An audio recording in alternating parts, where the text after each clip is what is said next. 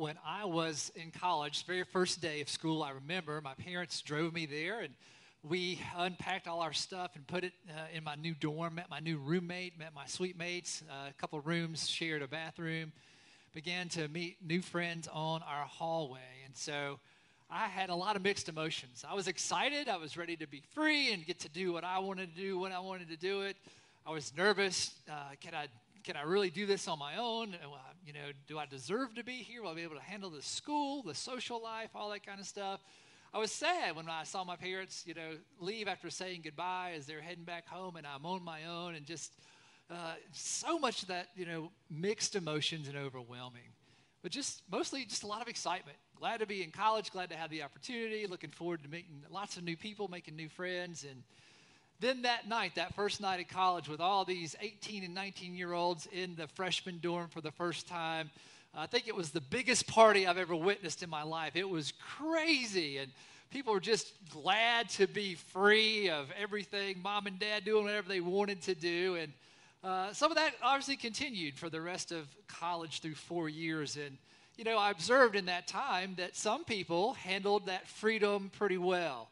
They could balance fun with responsibility, and they came out of college in a good spot and moved on in life. And I also met some people in college, some of them that even became my friends, who did not handle that freedom very well. And they made bad choices with their freedom, and it really got them into a lot of trouble. I remember one guy on my hall, he got basically kicked out of school after the first semester. He flunked out academically because he just drank too much alcohol. And he developed a drinking problem, became an alcoholic, and it was a very difficult situation. I knew another guy who got credit cards for the very first time, and he would max out his credit card and then start another credit card and just spend. There's no limit. I can get whatever I want right now. I don't have to worry about that.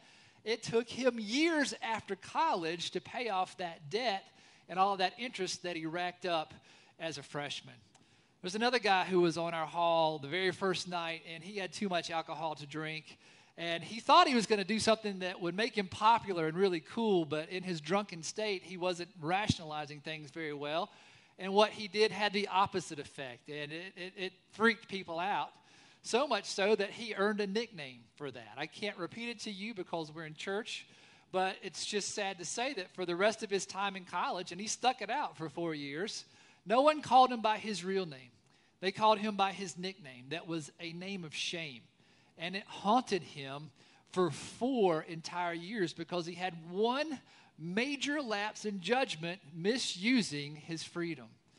And then there are a lot of people who just quite honestly were shacking up in school, and you know what that means, and they had a lot of regrets the day after.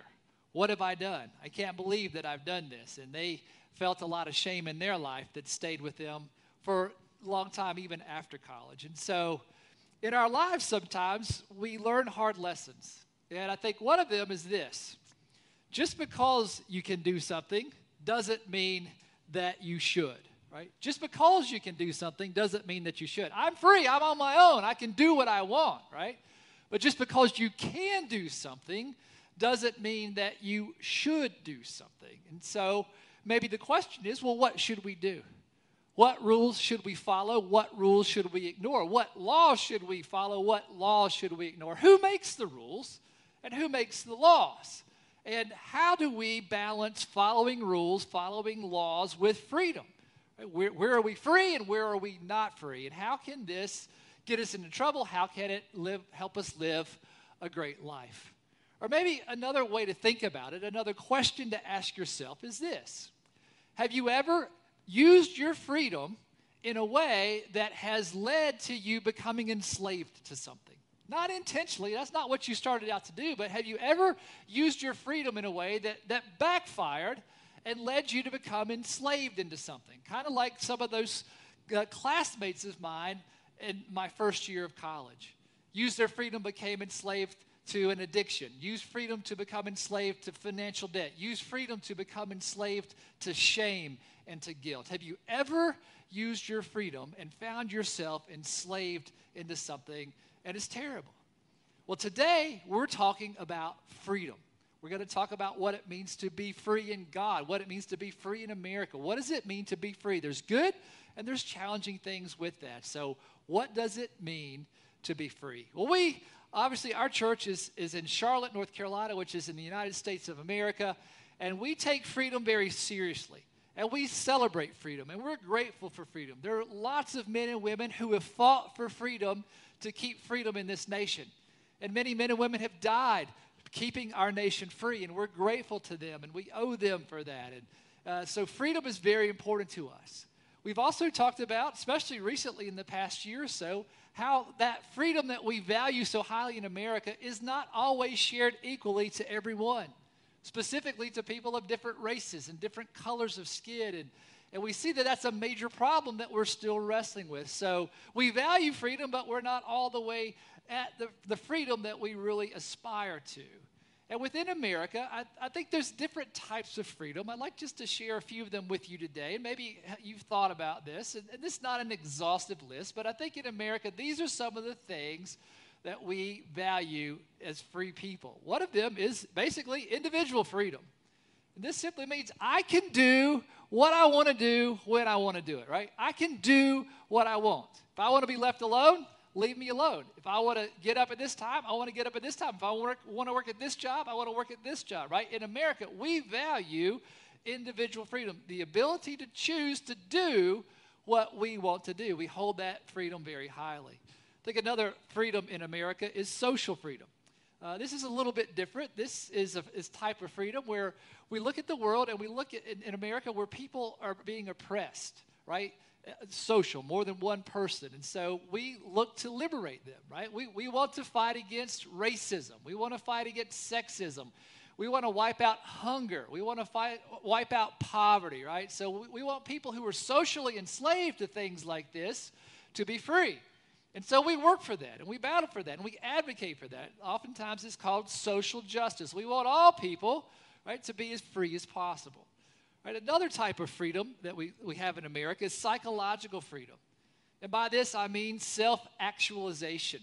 Basically, who am I, right? Who am I going to be, right? As opposed to who you think I should be, right?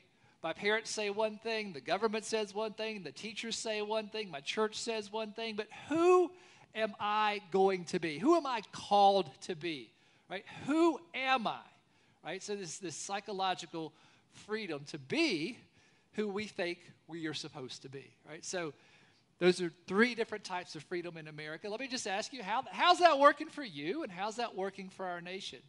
I think in some areas it's going well, in other areas it's not. And some of these freedoms can kind of compete with each other. When I have my individual freedom and my psychological freedom, sometimes I'm so focused on me that I'm hurting people who need social freedom. And so it's kind of a complex web. And so we're going to come back to that. I just want you to be kind of thinking about that, put that on the back burner of your mind right now. Because we also learn a lot about freedom from God in the Bible. And today we're going to look at the Bible for guidance about what does it mean from God's perspective for us to be free. And some of it's going to be familiar, some of it might be new to us. And so what does God want us to know about freedom and being free?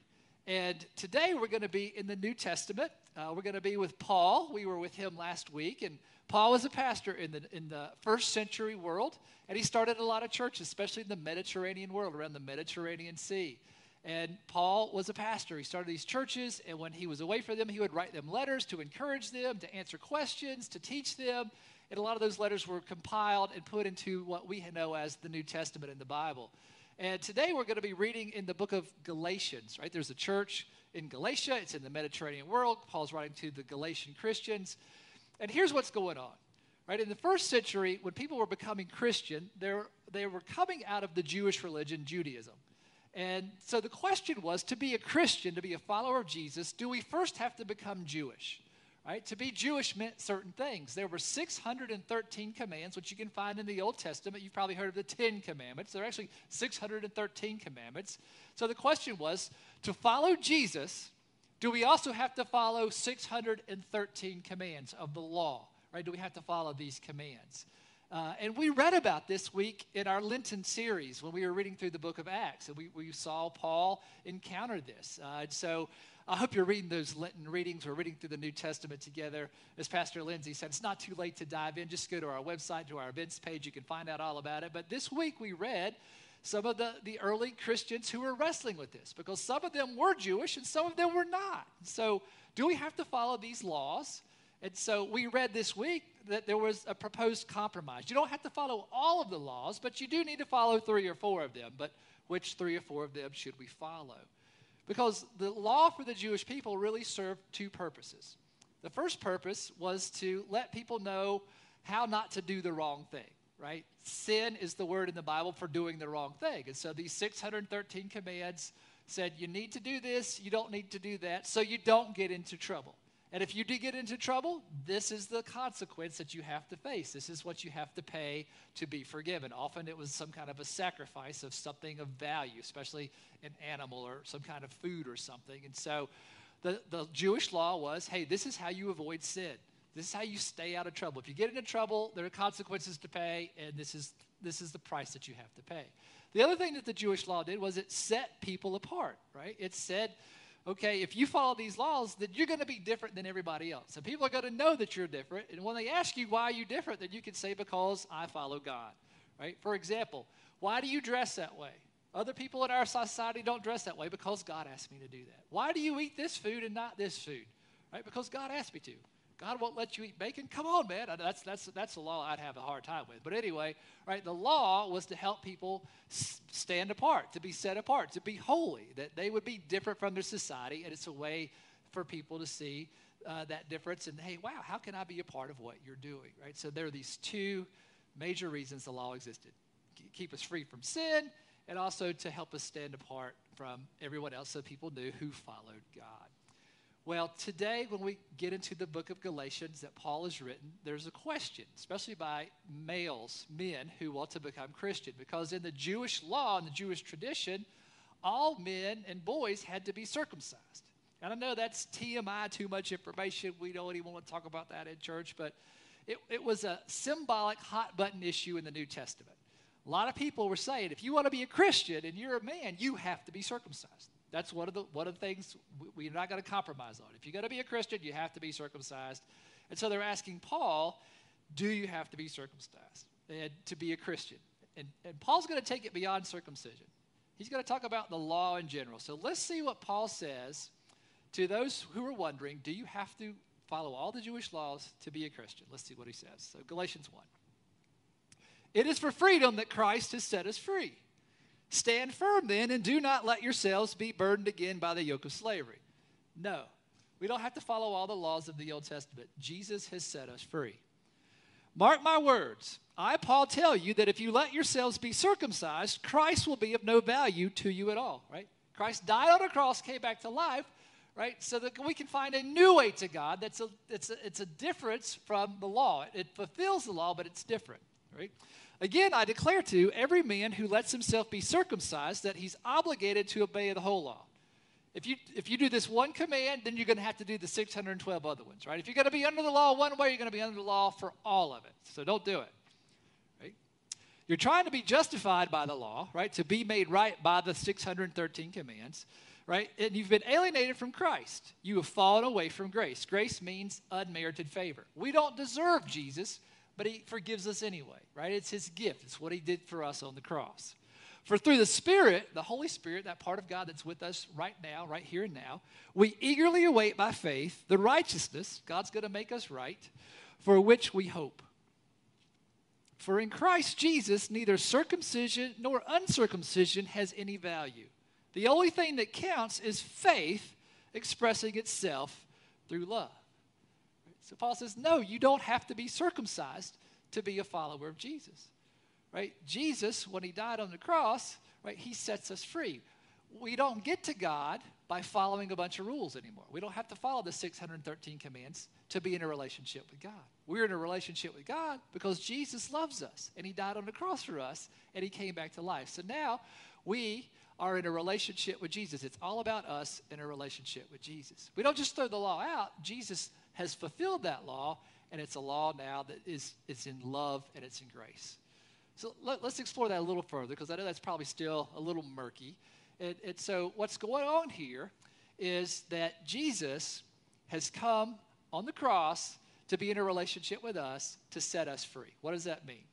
Well, I think for Jesus, he sets us free from something, and he sets us free for something else. Jesus sets us free from something, right? He frees us from something, and he frees us up to do something else. So let's talk about what Jesus frees us from. Let's look at this. First of all, he frees us from the consequences of sin.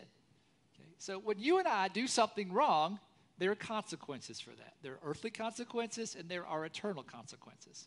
When we do something wrong, some of the consequences are guilt. We're guilty, right? We are ashamed. We feel shame for that, right? So guilt and shame. We also will die one day. We will be cut off from life one day because of our sin. And we experience hell, which means separation from God, separation from each other, broken relationships. So guilt, right? Sin, death, hell, shame, all that kind of stuff. When Jesus died on the cross, he took with him all of our guilt, all of our shame, all of our death, and all of our hell. And when he came back to life, he defeated that, right? In place of that, we can be forgiven. We can have joy and we can have peace, right? We can live a great life. We can live forever in eternity. Jesus sets us free from the consequences of sin, specifically the eternal consequences, guilt, shame, death, and hell. Now, that's good news, brothers and sisters, and all we have to do is receive that and ask Jesus to forgive us and have faith in him, right? And Jesus does all that for us. Jesus did that on the cross to be in a relationship with us. Now, just kind of a sidebar, there are still earthly consequences that we have to deal with in our lives. If you cheat on your spouse, if you cheat on your boyfriend or girlfriend, they find out about it, the consequence probably is they're going to dump you. They're going to leave you. And that's an earthly consequence you're going to have to face. If you break a law here in America and you get caught and you're sentenced, you're probably going to have to pay a fine. You're going to have to maybe do community service. You might have to go to jail or to prison or a combination of all of those. If you cheat on your test at school and you get caught, your consequence is probably going to be a big fat F, right? So there's still consequences that we have to deal with. The good news is God will help us deal with those. But Jesus, right, frees us from the eternal consequences of sin. Right? He also frees us from something else. He frees us from sin itself, okay? Sin itself. Before we know Jesus, right, we're created in God's image. We can do good things. We can make good choices. But we tend to make more bad choices than we do good, right? The wrong stuff seems to be more powerful than the good stuff, right? But once we receive Jesus as our Lord and Savior, right? We confess that he's our Lord and Savior. We thank him for what he's done on the cross. We invite him to be Lord of our lives. Jesus now gives us power over sin, right? We're free from sin. Where before we know Jesus, sin dominates our lives. Now Jesus dominates our lives. And so we have power to do the right thing. We have power to make the right choices. We have power to stay away from guilt and shame in the first place because God lives in us. And so we can make the right decisions, right? We can make the right decisions with our words, our thoughts, our actions, even our feelings, because Jesus gives us power through the Holy Spirit to do the right thing. We're not going to be perfect, but we're going to be a lot better off than we were before Jesus. So Jesus frees us from sin. Jesus frees us from the consequences of sin through the cross. Jesus also frees us for something. Let's check this out. Jesus frees us for life in the Spirit, right? The Holy Spirit, the Spirit that's with us right now, part of God, frees us for life in the Spirit, which is also known as life to the full. Right? God wants you to live a great life. God has great plans for your life, wants you to make a difference in this world, to have joy and peace and an awesome life now and forever in the kingdom of God, right? So Jesus frees us from sin and death and hell and guilt and shame, and he frees us for life to the full and life everlasting, right? So this Jesus and what he's done on the cross is awesome, and he wants us to be in a relationship, and Paul highlights that, right? It used to be the law, right? The law was kind of a temporary thing, but now we've got Jesus, and so we follow Jesus, and we love Jesus, and so that's what it's about. So then I think another question is, well, some of those laws in the Old Testament were probably pretty good laws, like don't murder, don't commit adultery, don't steal, that kind of stuff. Does that mean that we could just ignore those? Can we just do anything we want and Jesus is going to be okay with that? Or are there some guidelines that God still wants us to follow? So Paul is kind of anticipating our thought process in this, and he's going to talk about that. So let's see what Paul continues to teach us in his letter to the Galatians chapter 5 about how we use our freedom. So you, my brothers and sisters, were called to be free, right? You can do what you want to do. But do not use your freedom to indulge the flesh, right? The flesh here means doing wrong things, right? Doing earthly things that we probably shouldn't be doing, right? Rather, serve one another humbly in love. For the entire law, right, all those 613 commands is fulfilled in keeping this one command. Love your neighbor as yourself, right? Jesus said there's really the top two, love God, love your neighbor. Paul's saying here, love your neighbor as yourself, right? We have freedom, but in that freedom, we're supposed to use it to love God, to love people. If you bite and devour each other because you're free, hey, I can do what I want to do when I want to do it, right? Watch out or you'll be destroyed by each other. If I'm doing my thing, you're doing your thing, we don't care about each other, what's going to happen? We're going to destroy each other, right? We can, but that doesn't mean what? That we should. So I say, walk in the Spirit, right? Walk by the Spirit, the Holy Spirit, right? God living in us, showing us the way that we should live. Not a bunch of rules, but saying, hey, you might want to consider this rather than that. And you will not gratify the desires of the flesh, right? Doing wrong things, being jealous, having rage, having sex outside of marriage, right? Being just a jerk, right? So I say, right, for the flesh desires what is contrary to the Spirit, right? Joy and life and peace. And Paul outlines all this later in Galatians 5. If you want to check out specifics, check that out later today, Galatians chapter 5. And the Spirit, what is contrary to the flesh. They're in conflict with each other so that you are not to do whatever you want. You can do whatever you want, but God says, I encourage you not to do whatever you want. You're free to do it, but just because you can doesn't mean that you should. Right? But if you are led by the Spirit, you are not under the law. Right? So the law doesn't dominate us. But God wants the Holy Spirit to be the one that guides us. Right? So we are free. We can do what we want, but just because we should doesn't mean, just because we can doesn't mean that we should. Just because we can doesn't mean that we should. So let's think about this, again, in terms of American freedom. We talked about that just briefly at the beginning. Right? We in America, we value our individual freedom. Right? I can do what I want when I want to do it. And you can't tell me any different, right? I want to be left alone.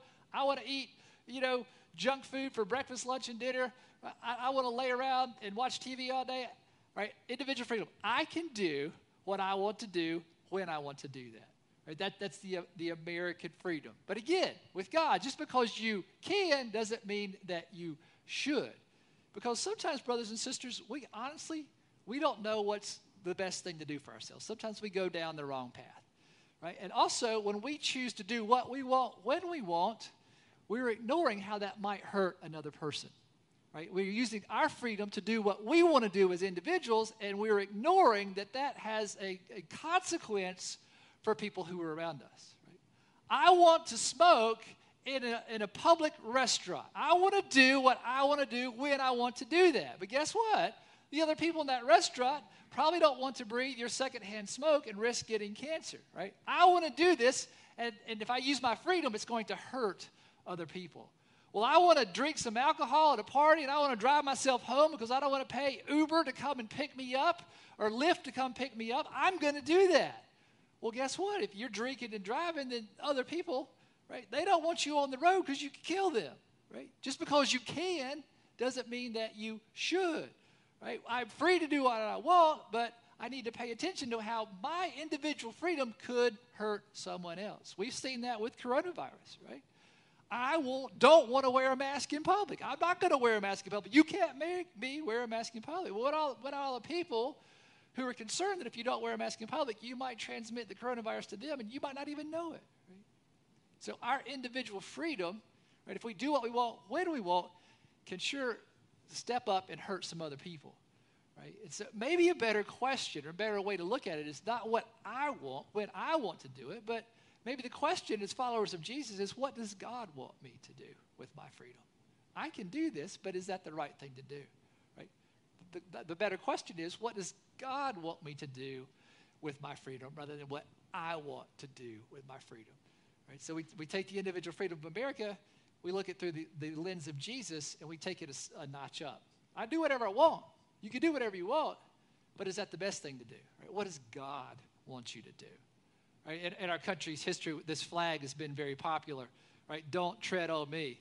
Very, very popular. I think Jesus might ask us to rethink that, right? Don't tread on me might move to this. Don't tread on anyone.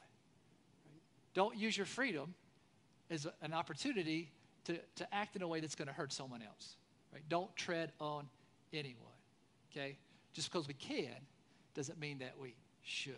Right? Another American freedom that we talked about was social freedom, that we want to advocate to change society so that people are free of some terrible things like racism and sexism and hunger and poverty. And so we work towards that.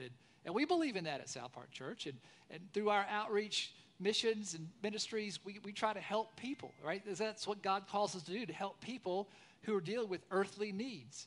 But I think also that if we stop there, we're selling ourselves short, because as followers of Jesus, we also know that there's spiritual needs in the world, that there's spiritual bondage. And so in our lives, right, when we're helping people battle racism, we're helping people battle sexism, we're helping people battle poverty and hunger, right, we're doing them an injustice if we're not teaching them about the gospel of Jesus, that God loves them, that Jesus died on the cross for them, that Jesus came back to life so that they can live life to the full and life forever in the kingdom of heaven. If we're not balancing earthly needs with spiritual needs, then we're not doing our job as Christians. We're not using our freedom in the way that God calls us to do that. So it's not an either or, it's a both and. We help people with their everyday needs, but we also share the good news of Jesus in the gospel.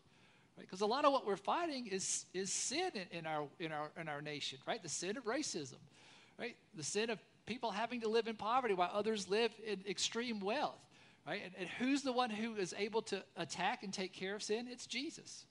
And so if we want to be good at social justice, we need to be with Jesus to be as effective as we can be. So I think that's an opportunity for us to grow in our freedom as well in America, is seeing the spiritual side and calling on Jesus. And then finally, the individual freedom of saying, right, who am I? I need to be who I need to be, not who my parents tell me to be, not who my church tells me to be, not who my teachers tell me to be, not who the business and corporations tell me to be to buy their products, right? And there's something important about self-actualization, about finding out who we are.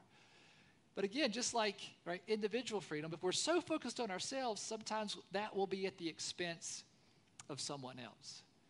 And so maybe the question is not who do I want to be, but who does God want you to be?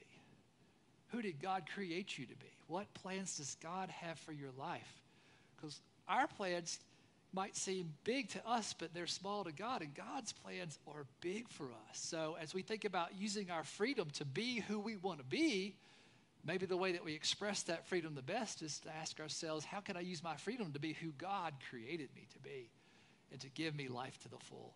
What could that look like in my life? So these American freedoms are important, but when we filter them through the gospel, the good news of Jesus, they become even better. Right? So I would challenge you to do that. Now, I know this is a lot to take in. It's a lot to think about. So what? So what? What's the point? What's the big deal? What's the big idea? What's the takeaway? How does this affect me in my life when I think about the cross and I think about freedom? This is what I think God's saying to us through Paul in this letter to the Galatians and even in the rest of the New Testament, right? You are free when you choose to be bound to the Holy Spirit. You are free when you make a choice, right? You don't have to choose God. You don't have to choose God. It's your choice. God gives you the gift of choice, right? But you are free when you choose to be bound to the Holy Spirit, right? That part of God that's with us now, right? To be bound in a relationship. We could add in a relationship to the Holy Spirit. Or I could push it even further to say you are free when you choose to be enslaved to the Holy Spirit. Right? It's not my will, God. It's your will. I can do whatever I want, but just because I can doesn't mean I should. And God, you know better for me what life to the full is like. And so, God, I surrender to you. Show me the way to life. Show me the way to eternity, Lord. I choose of my own free will to submit to you, and I want to follow you, God. I think that's what Paul's saying to us. So what does that look like? How do we do that in everyday life? I think we take 3 simple but powerful steps. The first of those is this. Hey, here's my situation, God. Right? Be honest with God. God, right? This is what I struggle with. Right? This is the sin that has enslaved me. Maybe it's my anger. Maybe it's my fear. Maybe it's an addiction. Maybe it's being a people pleaser. Maybe it's being in control of everything. But you know what, God? It's not working out for me.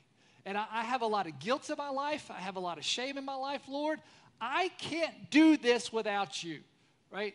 There's goodness in my life, but there's things in my life, there are choices I've made. I've used my freedom in a way that has enslaved me, God.